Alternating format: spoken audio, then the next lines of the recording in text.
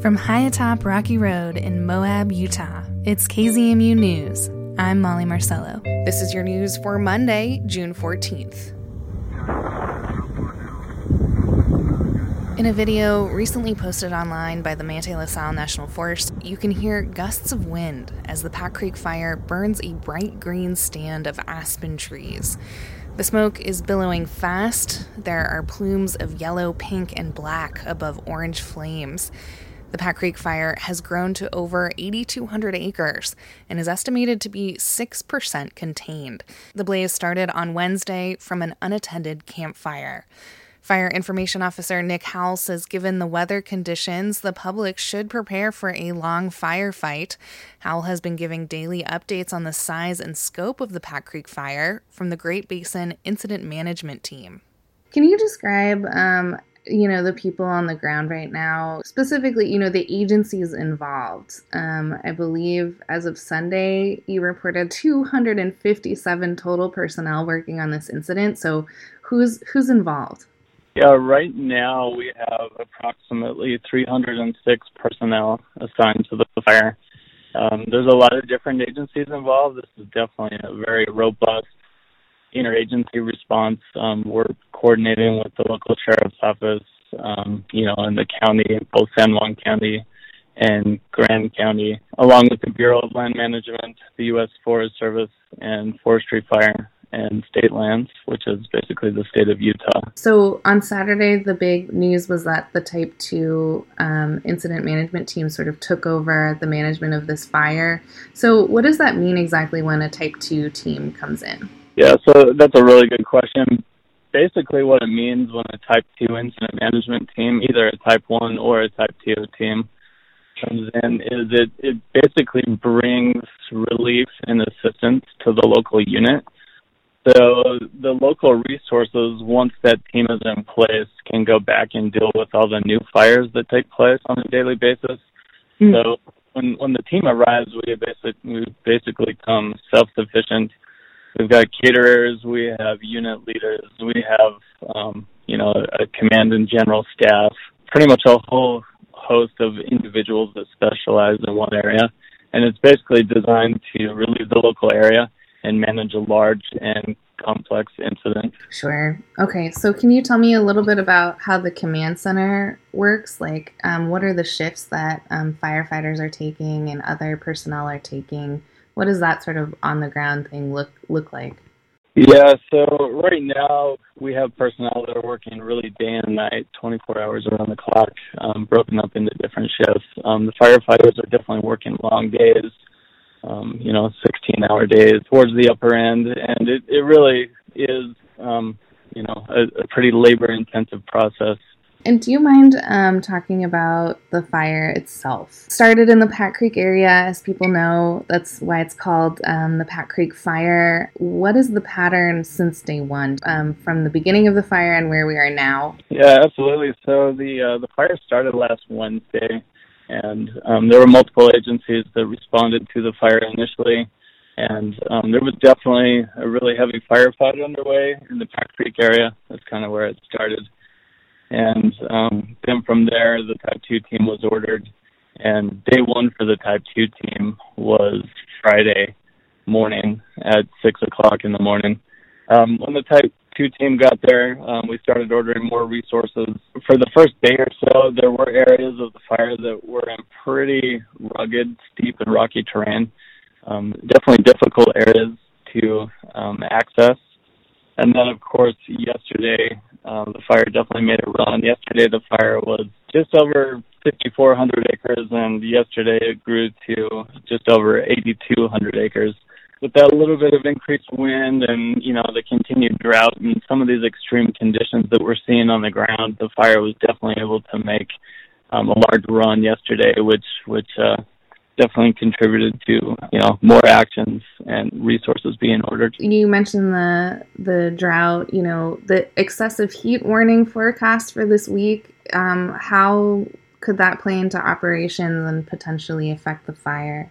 Yeah, so these weather conditions and really all the environmental conditions that have come together to create this incident are really creating a challenge for us as a team and as firefighters. we're seeing fire behavior that is consistent with fire behavior that we would see later on in the year, like late August. So, with the drought situation pretty much being at record levels, we're definitely having some containment challenges, and the fire is definitely making some large runs, as we saw yesterday. Yeah, yesterday we had heard that the fire breached Geyser Pass Road, so there were some evacuations going on in certain areas that could be affected over there. Yeah, so that's correct. Yesterday, the fire did reach Haystack Mountain and the Geyser Pass area. And in coordination with the Sheriff's Office, we did initiate some evacuation orders for individuals and the structures located down in the Blue Lake and Dark Canyon areas. So that was the direction the fire was moving yesterday. We do have fire crews in all of those areas, including Buried Hatchet and Whispering Oaks and Upper Pack Creek, that are continuing to do structure assessments, and they are working to try to reduce some of the hazardous vegetation that is up there. So they're doing all the prep work they can before the fire gets to that point. Okay. And speaking of vegetation, do you mind describing what the fire is burning? Pinyon, juniper, aspen. What fuel is it taking? Yeah, so in the lower elevations, more towards the Pack Creek community, the vegetation is more of a pinyon and juniper fuel type. And then as you move higher into the upper elevations, you're looking at more of a mixed conifer and a conifer vegetation type, which is basically heavy timber. Just a lot of heavy fuels, a lot of oak brush. There's a lot of mountain brush intermixed with pretty much the fire all the way from the north end to the south end. You're looking at some pretty significant elevation changes. You're looking at about 6,000 feet of elevation from the bottom part of the fire to the higher elevation. So there's definitely some challenges there as well. What else do you think that listeners would need to know today? Well, just on the fire prevention front, this is really a team effort, especially as early as it is this year. To be having fires of this size is fairly unusual. So this is certainly not a good sign for the state of Utah in general. And so if we can really team up and make sure that everybody's recreating responsibly and really trying to be careful to prevent those human-caused fires from happening. The big concern is when we do get lightning storms that come through, the states or some of these local areas. We're really going to have we've got our hands full now, but when the lightning, if the lightning does materialize this year with the monsoonal weather patterns, that's definitely going to present a huge challenge nationwide, really, with all the drought in the West right now. So we definitely need everybody's help to prevent some of these human-caused fires and do our best to keep the human-caused fires to a minimum. Yeah, thank you for mentioning that. I know that all the agencies who are close to working on fire have been saying for months and months and months this is going to be a difficult wildfire season, and it seems like humans can do the best they can to not start a fire. Thank you for mentioning that. Yeah, absolutely. Yeah, I've been in this business 21 years. We're definitely at record levels for fire danger. It's really kind of a scary time for Utah and the West in general. All of our fuel moistures are at record lows. We've got, hotter temperatures earlier than we typically do. So hopefully we get some good monsoon moisture, but until then, it's going to be a real challenge for firefighters and land management agencies and local fire departments. Nick Howell, Fire Information Officer, will be speaking with him tomorrow for more updates on the Pack Creek fire. He says the team is planning to host a virtual public meeting Tuesday night at 7 p.m., so stay tuned for more details on that. And Forest Service investigators are continuing to explore any leads that could help them identify those responsible for the fire's start. If you have information, call their tip line at 775-355-5337. This information will also be in the show notes of today's news on our website and podcast. Ever since the Pack Creek fire was ignited on Wednesday, locals have been staring at the mountains and wondering. They drive and hike to overlooks across the valley to see if they can spot the fire's path, notice any changes. find out if it's getting better or bigger. Last night, reporter Ashley Bunton drove to Sand Flats Recreation Area to get a good look at the fire. While she was there, she found 2 locals doing the same. So it's Sunday, June 13th, and we've just pulled over on the side of the road, and we're watching the fire spread in the LaSalle Mountains. And I am here today with Brittany and Aiden. We're at Sand Flats Road, Sand Flats Recreation Area, and sun is going to be setting soon. And you guys came up, why? We actually came up to look at the fire. It's been on our minds a lot and wanted to see where it's at, and it's hard to not really know what to do and to be a little helpless, but to at least watch and give a little love to the mountains. And you both live here in Moab, and Yep. What did you think when you heard there was a fire in Pack Creek? Was just kind of in shock. I mean, I think it's something that we're concerned about all the time around here, just with really hot temperatures and climate change. But it's always really kind of jarring when it hits home in a big way. And knowing people that I care about out in that area and the mountains that I love here, it's hard to hear and to watch. I was reading the community wellness survey that USU did, and one of the highest responses for well-being in Moab that people rated the highest was mountains. People said that was a really big factor in their wellness, and so I'm just wondering what impact does this have on you?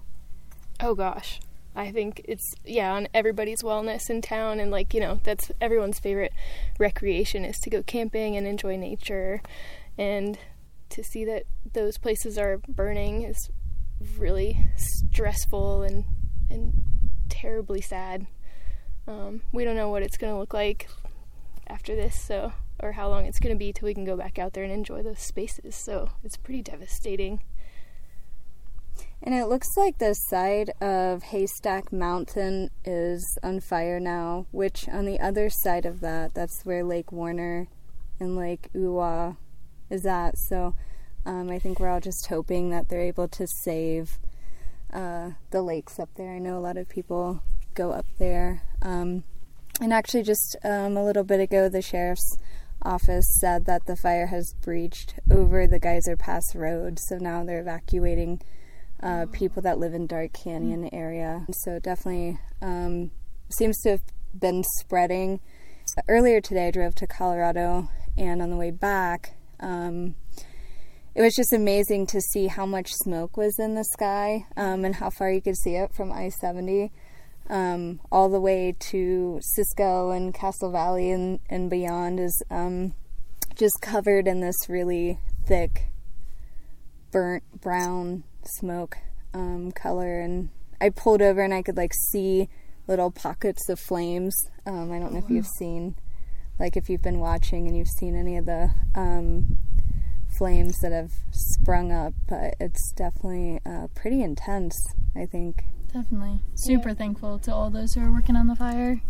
It's a really tough job, and just thank you. Thank you. Yep, I second that right there. Thank you so much to all the firefighters working on this. I mean, I hope this is the worst thing that we see all summer. That's what I would like to add is okay, can we stop? Can we all take care of our campfires, please? This is obvious now. I was reading in the paper today just how important it is to make sure you put out your campfire. There are steps. Put water on it, stir it, make sure it goes out, and just do that thoroughly, because otherwise this can happen, and it can happen really easily, and it's really unfortunate. I think that a lot of people don't realize how dry it is here, people who might be coming from other areas and not really know what the fire danger is. So hopefully people can really help spread the word. Okay, thank you guys so much. Yeah, of course. That's reporter Ashley Bunton speaking with Moab residents Aiden McLean and Brittany Valine. All were observing the Pack Creek fire last night from the vantage point of Sand Flats Recreation Area. We'll link to the results of the recent USU well-being survey that Ashley mentioned. She reports that 98% of respondents say that mountains play a big role in their overall well-being. This piece was made possible through a grant from the Grand County Office of Economic Development. And that's the KZMU News for Monday, June 14th. Get your community-powered journalism Monday through Friday at noon and 7. You can also find KZMU News anytime online at kzmu.org or wherever you listen to podcasts.